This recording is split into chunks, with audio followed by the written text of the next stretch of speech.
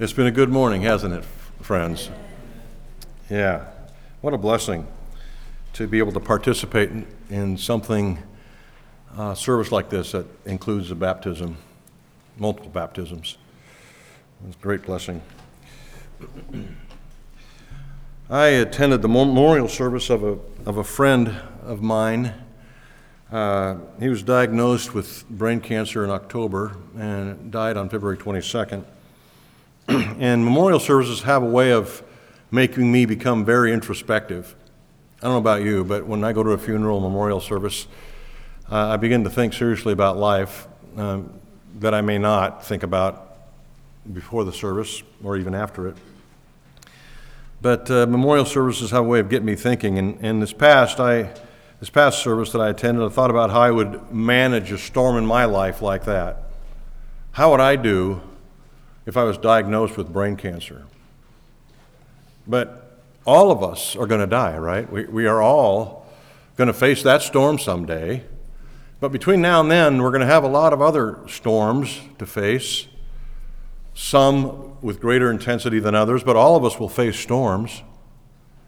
This is not just a reality of life, it's promised in Scripture. So, as we are tested on and off again throughout life, we have this one great storm out in front of us, the storm of death. And let me ask you, are you prepared for that storm? Are you prepared for any storm? How do you know that you're prepared? What would you say your level of preparedness for life's storms would be? Like, are you Boy Scout ready? Or are you not sure? Well, today's Bible text is a well-known story in the Gospels about a storm on the Sea of Galilee and how Jesus used that storm to build up the faith of his disciples. If you would turn with me to Mark chapter 4, verses 35 through 41, I'll read that for you. Mark 4, 35 through 41. On that day, when evening had come, he said to them, "Let us go across to the other side." And leaving the crowd, they took him with them in the boat, just as he was, and other boats were with him. And a great windstorm arose, and the waves were breaking into the boat, so that the boat was already filling. But he was in the stern, asleep on a cushion. And they awoke him and said to him, "Teacher, do you not care that we are perishing?" And he awoke and rebuked the wind and the sea. And he said to the sea, "Peace, be still." And the wind ceased, and there was a great calm. And he said to them, "Why are you so afraid? Have you still no faith?" And they were filled with great fear and said to one another, "Who then is this that even the wind and the sea obey him?" That's one of my favorite stories in the Gospels. I mean, just the drama of the situation is one thing, but the lessons that we can learn from this story are powerful. And I hope that the Holy Spirit will allow me and you to find these lessons clearly and apply them personally. Today I want you to see that Jesus is behind the storms of life and he uses them for our good. I want you to hear that, so I'm going to say it again. I want you to hear today, I want you to see that Jesus is behind the storms of your life and he uses them for your good. Mark wrote this story in 3 parts, and the points of the sermon reflect those 3 parts. The first is before the storm, the second during the storm, and the third after the storm. Real creative, but that's in fact what it is. So those are the points of my outline. Let's look at the first, before the storm. Notice in verse 35 that Mark points out a specific day. He says, on that day when evening had come, so it had been a long, full day, a particularly busy day, a day full of ministry busyness, where Jesus decided to go across the lake with his disciples. What we learn from even that introductory statement is that Jesus was interested in leaving the crowds. He went across the lake to a basically uninhabited area away from the crowds, and he went to retreat really with his band of close disciples. Geography is important in this story. And so I'm going to spend a little time describing the geographical elements of this story so that you'll get, I think, a clearer picture of the point.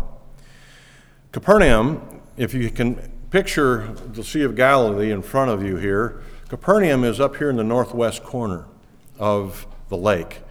And where they were sailing was across and south towards the southeast end of the lake, to a place that was generally uninhabited.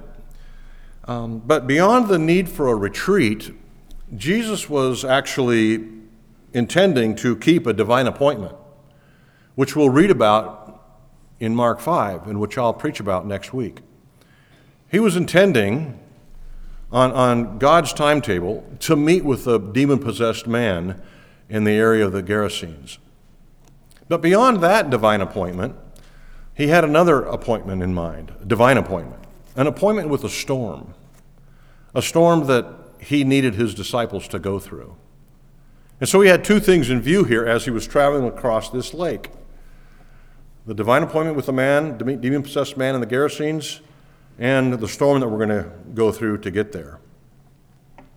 So let's talk a little bit about storms on the Sea of Galilee, how storms work on the Sea of Galilee. The Sea of Galilee is a large freshwater lake. It's 13 miles long, 7 miles wide. It's 690 feet below sea level, making it the lowest body of fresh water on the earth. The Jordan River is primarily what feeds the lake, and then it empties back into the Jordan River, which takes its supply down to the Dead Sea. The Sea of Galilee is 30 miles inland from the Mediterranean, and it sits atop of the Rift Valley, the Great Rift Valley, which begins at the Sea of Galilee and goes 4,500 miles south to Mozambique. And this particular Rift Valley is notorious for the steep and treacherous ravines that surround it. The Sea of Galilee's western slopes were notoriously steep and rugged, which caused sudden and violent storms to develop when the cool air of the mountains would rush down these steep ravines like funnels into the warm air that sat atop the water of the lake, causing turbulent conditions.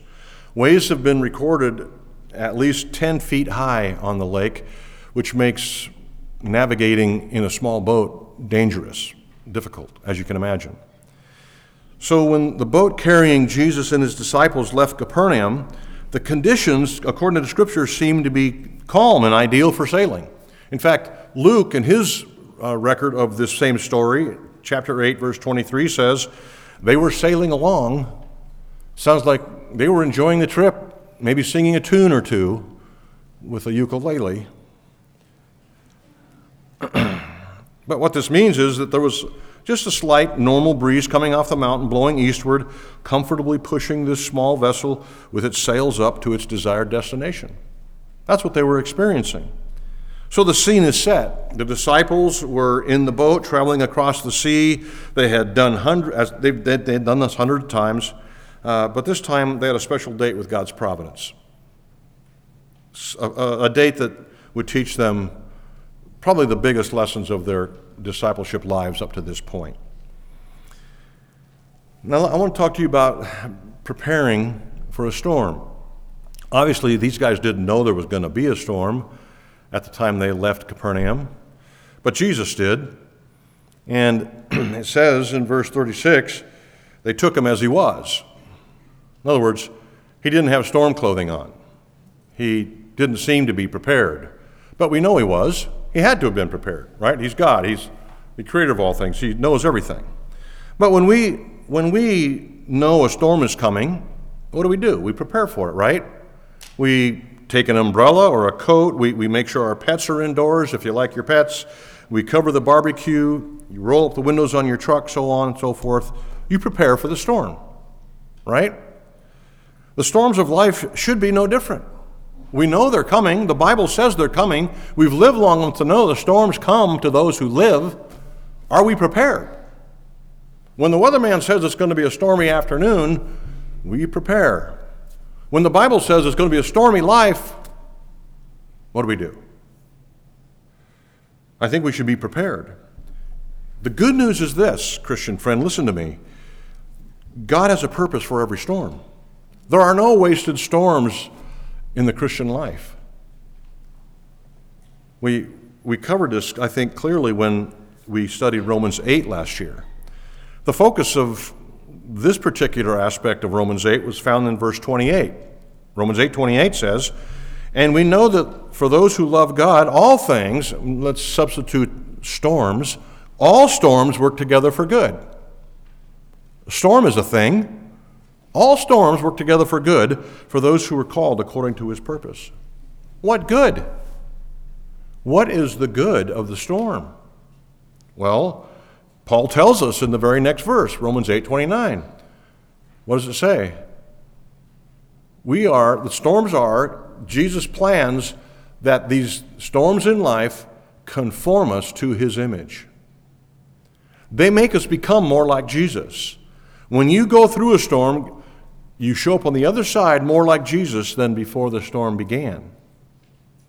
That's always the case. That's the point of storms, according to Paul in Romans 8:28 and 29, to be conformed to the image of Jesus. And so here in this story in Mark 4, we read that Jesus, look at verse 1, was the one who led them into the storm. Surprise, surprise. Guess who led them into the storm? Jesus. Guess who leads you into the storms of life? The same guy, Jesus. That might shock those of you who think that if God truly loved us, he would rather protect us from storms, right? That's how we might think.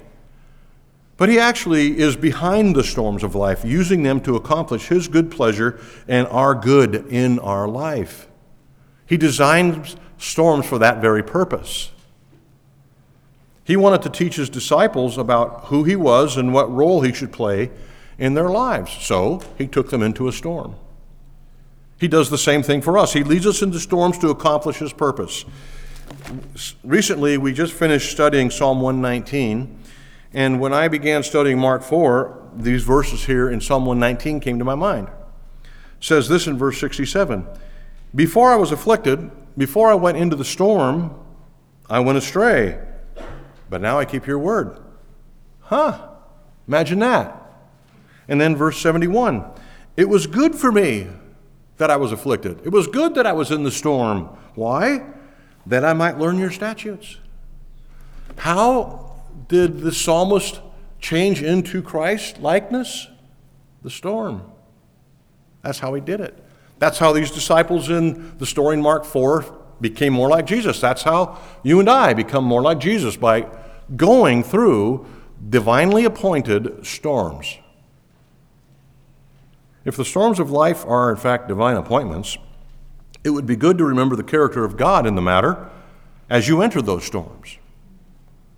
His goodness, his grace, his mercy, his tender love. These things are good to remember. They actually are things that help us prepare for the storms that we will inevitably face.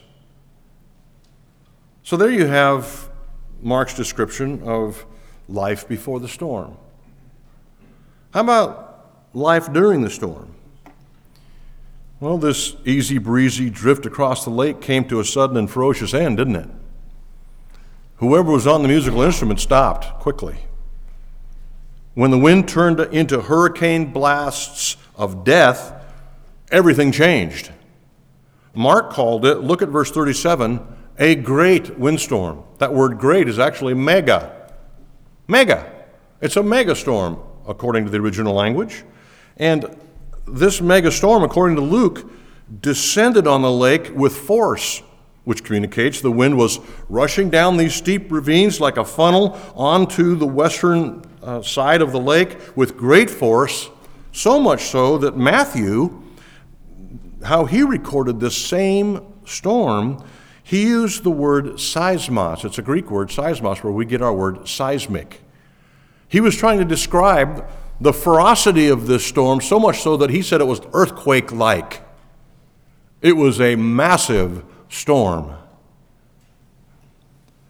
There's two different ways that you can handle storms. Two different ways that this story describes that people handle storms. The first is the way we see the disciples handling the storm. How'd that go? Let's read here.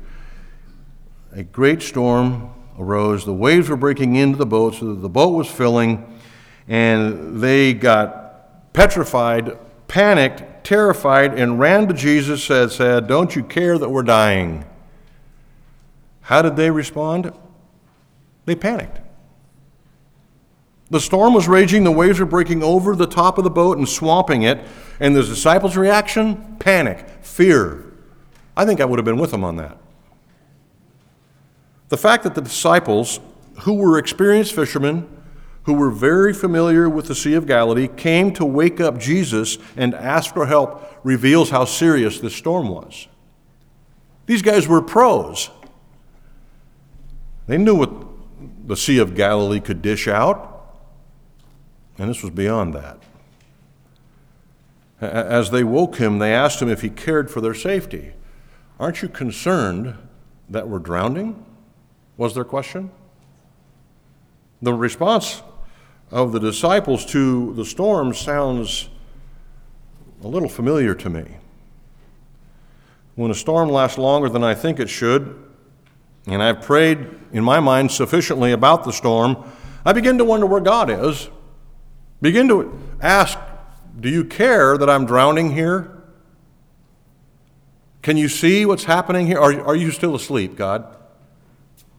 Please wake up.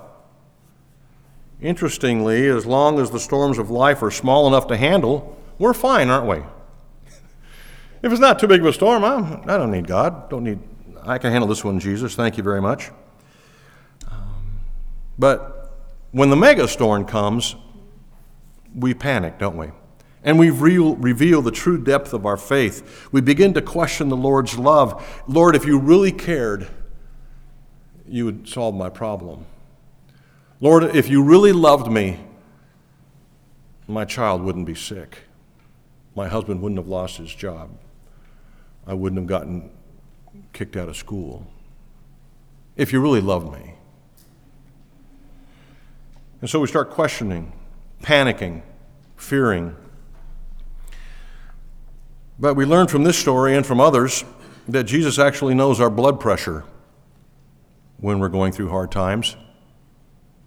If he knows the number of hairs on your head or the number of hairs not on your head, he knows your blood pressure, right?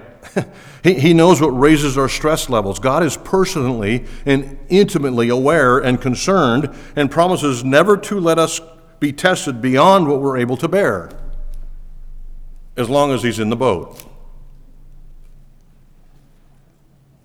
The disciples need to learn this. Do you? I do. The disciples knew how much Jesus loved them. We also know how much Jesus loves us. Can you watch a baptism and not know how much Jesus loves you? No. That's why baptisms are supposed to be publicly performed in church, not in your bathtub at home or in your pool at Grandpa's house. Baptisms are intended to remind you of the gospel, to remind you of Jesus' love for his people, personal love. So the first response we see to this storm was panic. What was the second way?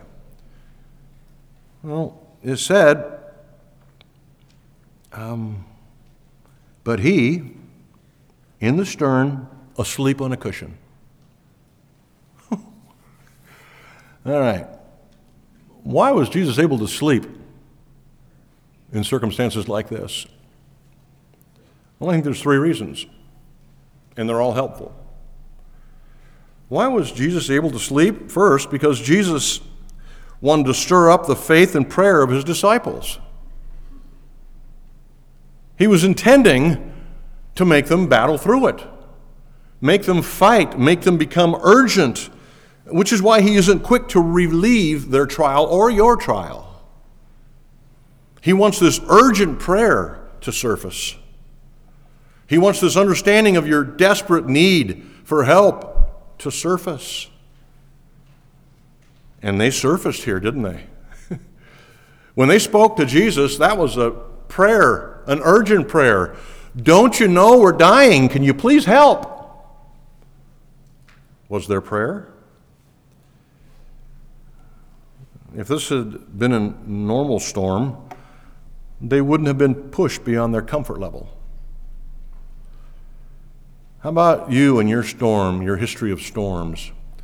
Have you recognized that they seem to get more intense with age? This is what happens.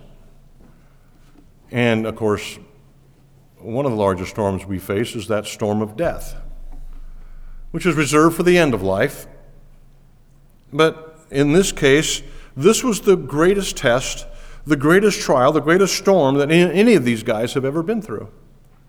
And we learn a story here.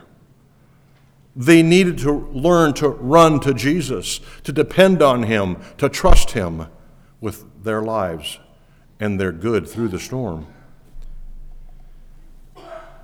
So, do you run to Jesus as you should when storms hit? Or is that the last stop? Do you feel like he's asleep, maybe? One of my favorite Bible professors in Bible school was a man named Dr. Joe Aldrich. And he used to say this: God is a God of 11:59 and 59 seconds, which always upsets us, doesn't it? Why can't you be a God of 10:30 or 6? Why wait till 11:59 and 59 seconds? Well, you wouldn't see your need for him if he showed up at 10, would you? Which is why he's a God of 11:59 and 59 seconds. He shows up at the exact right time, every time. So the first reason that Jesus slept is revealed here to stir up the faith of his disciples, the faith and prayer of his disciples. Secondly, Jesus slept because he was very exhausted. It was that day, remember? It was that day, that notorious day, when Jesus had done miracles and ministered and preached and taught for countless hours. The man was tired. This story uniquely reveals Jesus' deity and humanity within a couple sentences, side by side. In this story, we see the union of God and man on full display. At one moment, Jesus was fast asleep because of physical, mental, and emotional exhaustion. The next moment, he was commanding the winds and the waves to be still. Within 2 sentences, God, man. This is the display of this miraculous union of God and man that we heard these baptism candidates agree to a central part of their understanding of who Jesus is. The God-man, Jesus Christ, is whom I'm putting my trust in. The displays of opposites in this story is stunning. Weakness and omnipotence side by side within the same sentence. And by the way, weakness and omnipotence is required for your salvation. You have to have a weak and omnipotent Savior.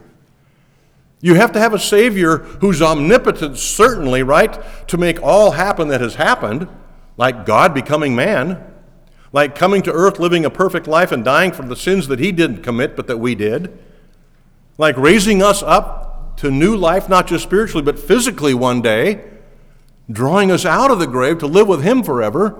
We need that omnipotence, that all-powerfulness to be saved, no question, but we also need weakness.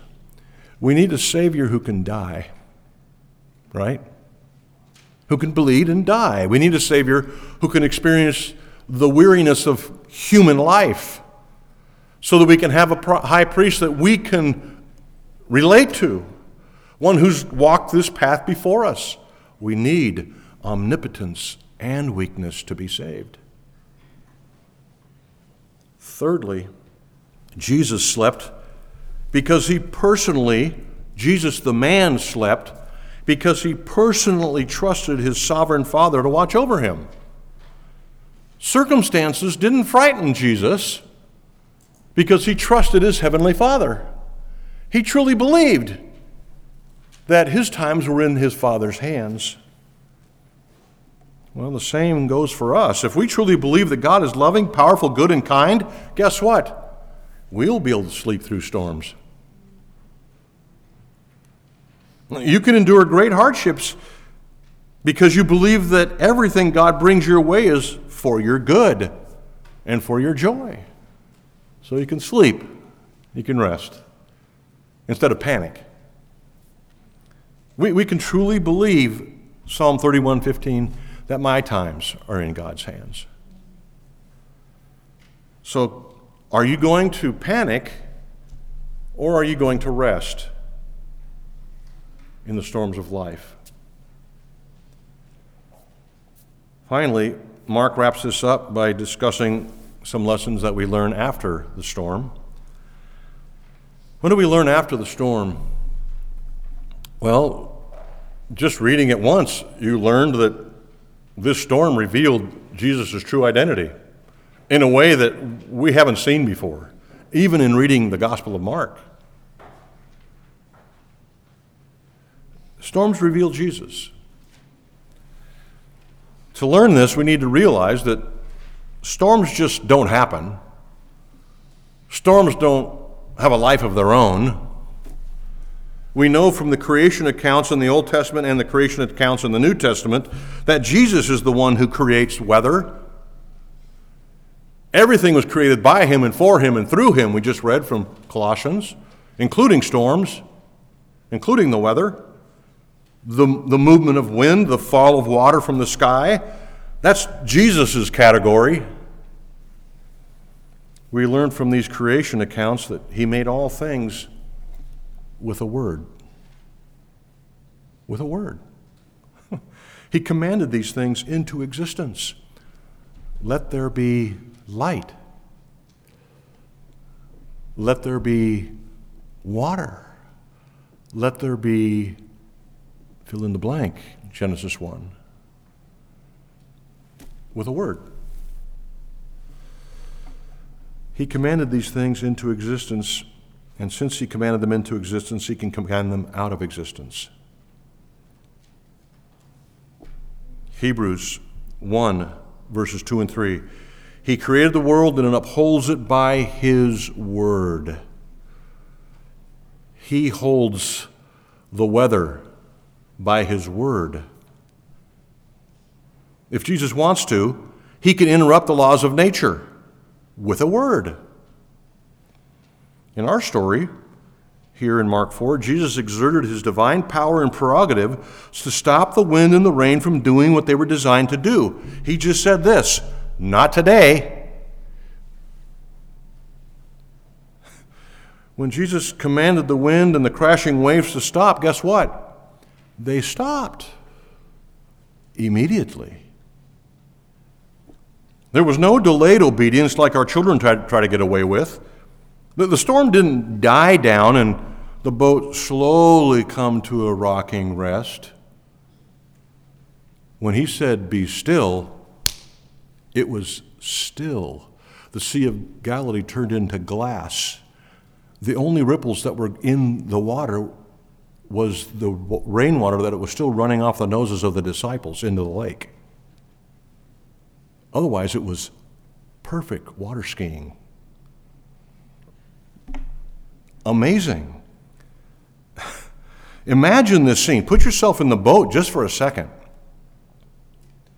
Instantaneous calm. In 1 second, the boat is about to sink, the waves are coming over the top, the wind is howling, the water is blowing sideways. you're certain that this is your last breath, in the very next second, you're standing there with water still dripping off your nose and eyebrows, looking at Jesus and then looking at your friends saying, what in the world just happened? Jesus happened. They knew they were dealing with someone unique at this point, didn't they? Colossians 1:16, which we read earlier, I'm going to read it again. This is what they discovered. For by him, who? Jesus, all things were created in heaven and on earth, visible and invisible, whether thrones or dominions or rulers or authorities, all things were created through him and for him, and he is before all things, and in him all things hold together. That's what they learned firsthand. Jesus simply silenced the storm. Jesus' command was actually addressed to the noise of the storm. He said, be quiet. Be quiet. Wind. Waves. And it was immediately. We often find ourselves in the middle of a lot of noise and we need Jesus to silence it for us. Many times that noise is coming from within ourselves. Our affections become so distracted by the noise of a storm, and usually that storm is of our own making. When we fall in love with worldly things, we get our worth, self-worth, from something we experience or something someone says. That's noise. And that noise really gets us into trouble. So what should we do? When the noise of the storm is so loud, you can't hear yourself think, and you certainly can't hear Jesus speak, what do? What did the disciples do? They ran to Jesus. They cried out for help. And he quieted the storm. The noise went away. I think if we can get this into our minds and into our hearts, we'd be able to navigate the storms of life much more efficiently and effectively. If you truly, really embrace the Lord of the storm and realize that your times really are in his hands, you're going to survive the fearful times that life brings to each of us. And not just survive, but thrive in those times. Did Mark include this story of Jesus calming the storm at sea, especially for his church in Rome that he was writing to? Think about what they were going through. A little bit of chaos. Huge storm. Nero was killing them. That's stormy. Yeah. Do you think the Holy Spirit maybe prompted Mark to write this and include it in this book, knowing that we one day in this congregation in Yakima at this time would be going through storms of our own? Oh yeah. Guaranteed.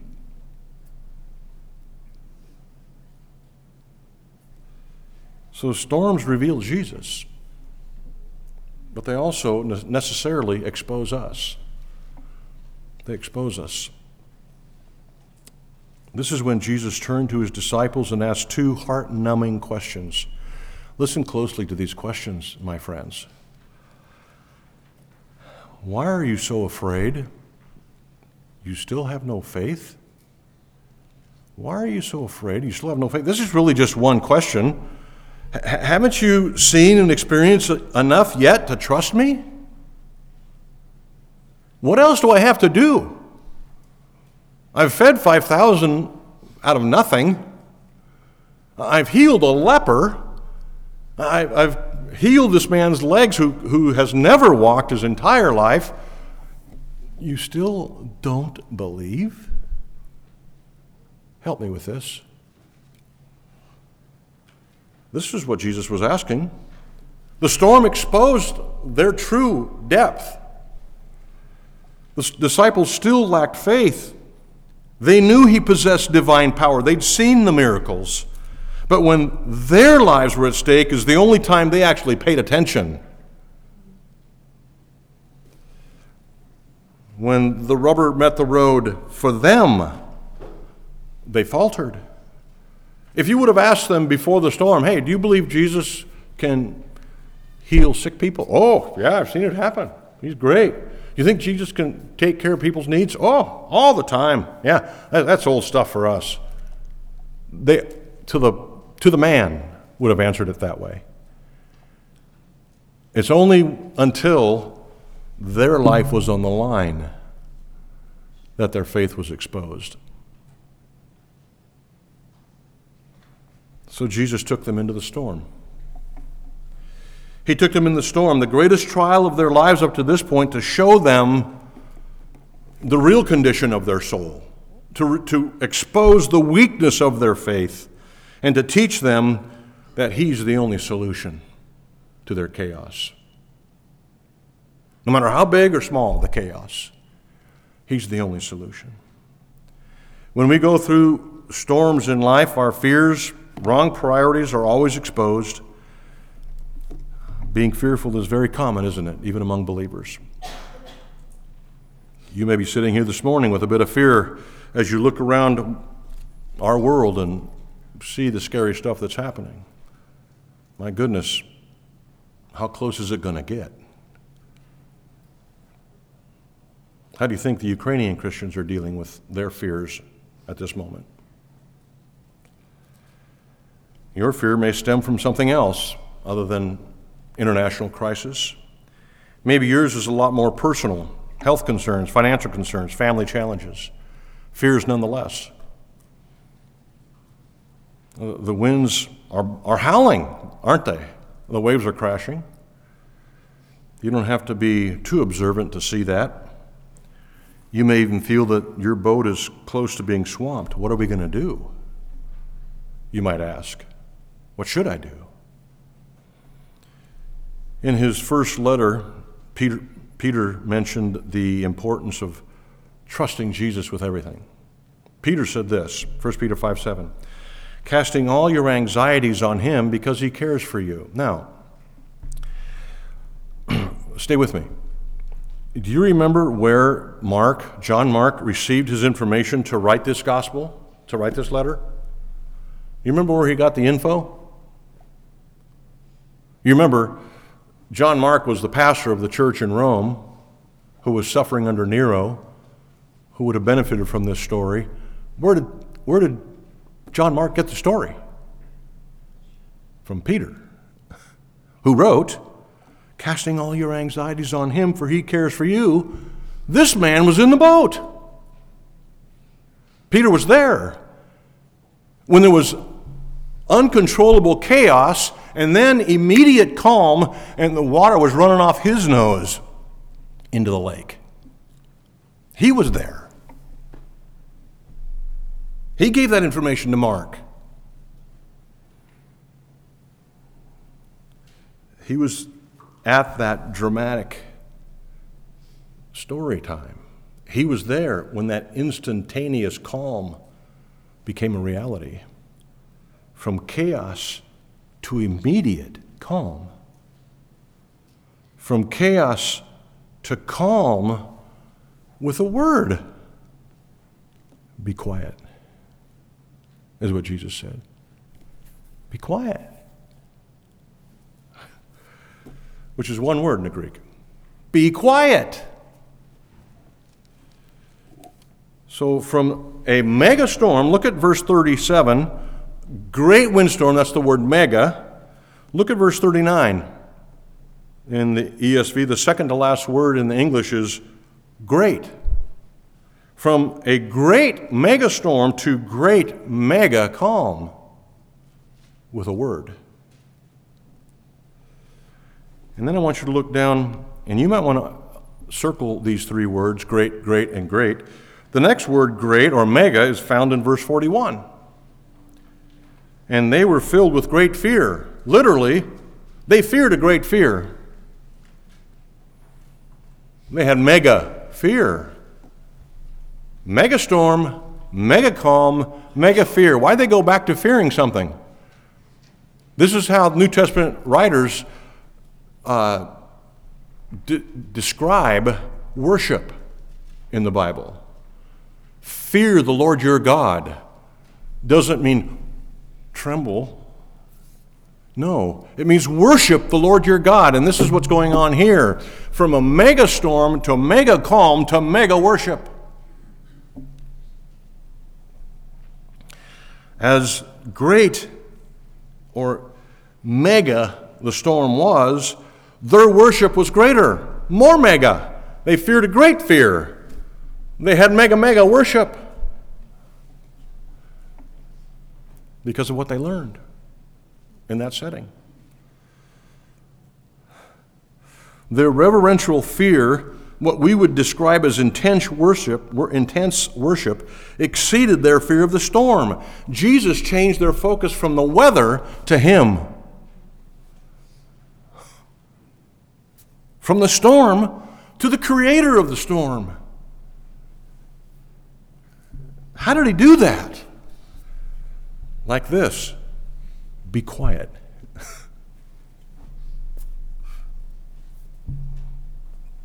At that moment when everything went dead quiet, dead still, they knew beyond a shadow of a doubt that Yahweh was in the boat. Yahweh was in the boat. They knew that the one who created the universe, who created the weather, was in the boat. In Matthew's record of this story, after Jesus did what He did, after He calmed the storm, Matthew said they turned to each other and then to Christ and said, "You are indeed God."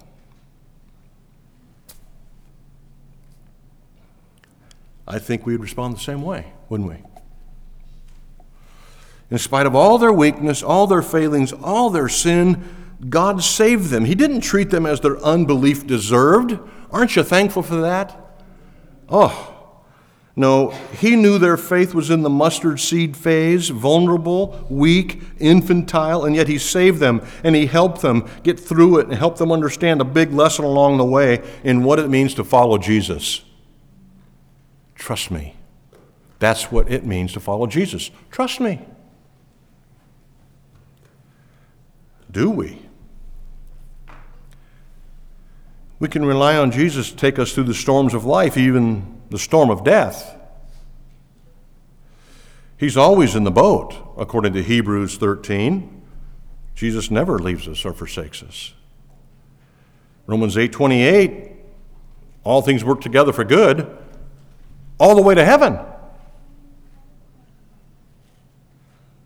Paul couldn't help himself. Paul heard this story, either from Peter or from Luke. But Paul heard this story, and this is what he wrote to the Philippian church when he was wrapping up his letter to them. Evidently, this is an important lesson. Philippians 4, 6, and 7. Be anxious for nothing. Don't get anxious about any storms. But in everything, in every storm, by prayer and supplication, there's what the disciples did. Prayer and supplication, Paul throws in with thanksgiving. Don't be anxious about anything, but in everything, every storm of life, pray and plead with God with thanksgiving. Why with thanksgiving? Why did Paul add that? Because of what storms accomplish. What do they accomplish? What does James 1 say? The testing of your faith produces all this stuff. All this Christ-likeness. And so Paul can say, with thanksgiving, you're becoming like Jesus in all of this. It's okay. The Lord is teaching you to trust Him, to follow Him. Let your request be made known to God with thanksgiving, and the peace of God will guard your hearts and minds in Christ Jesus. What a wonderful promise. So Jesus simply asked His disciples, why are you so afraid? I know what I'd say, but the question remains powerful. Why am I afraid when I have a God like this in the boat? Have I not sufficiently, Jesus would ask, revealed my love to you, my care for you, my goodwill towards you? Do you believe that I am God and have a purpose for your life, and that purpose requires you to go through these kind of storms? Do you believe that my times or your times are in my hands? Why are you so afraid?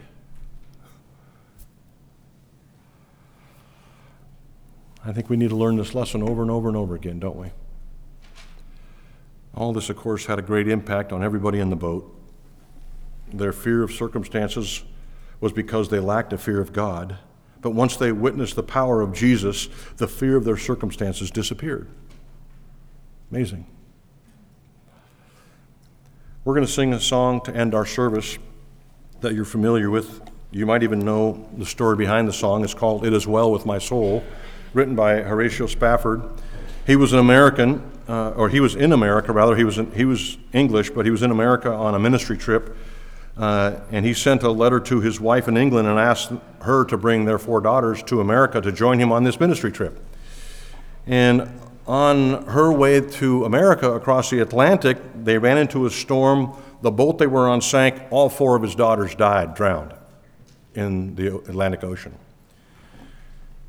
And when sailing back to England, Horatio Spafford, to grieve with his wife, the captain of that boat on the way back to England alerted Horatio of the exact spot of where that last ship went down and where his daughters died. And it was in that moment, at that spot, where Horatio wrote the song we're going to sing. Listen to the words as you sing them and see if the truths there are not something that you can embrace. All right, let's pray. Lord Jesus, thank you for this amazing story in Mark 4 that reveals our heart and, more importantly, reveals Christ to us. Well, thank you, Lord Jesus, for your love for us, your commitment to our spiritual growth and our faith. Help us learn to be trusting in storms. Help us believe that even in the midst of pain and heartache, that you care deeply for each of us. Bless us now as we close our song, thinking about your goodness and grace. We pray this in your name. Amen.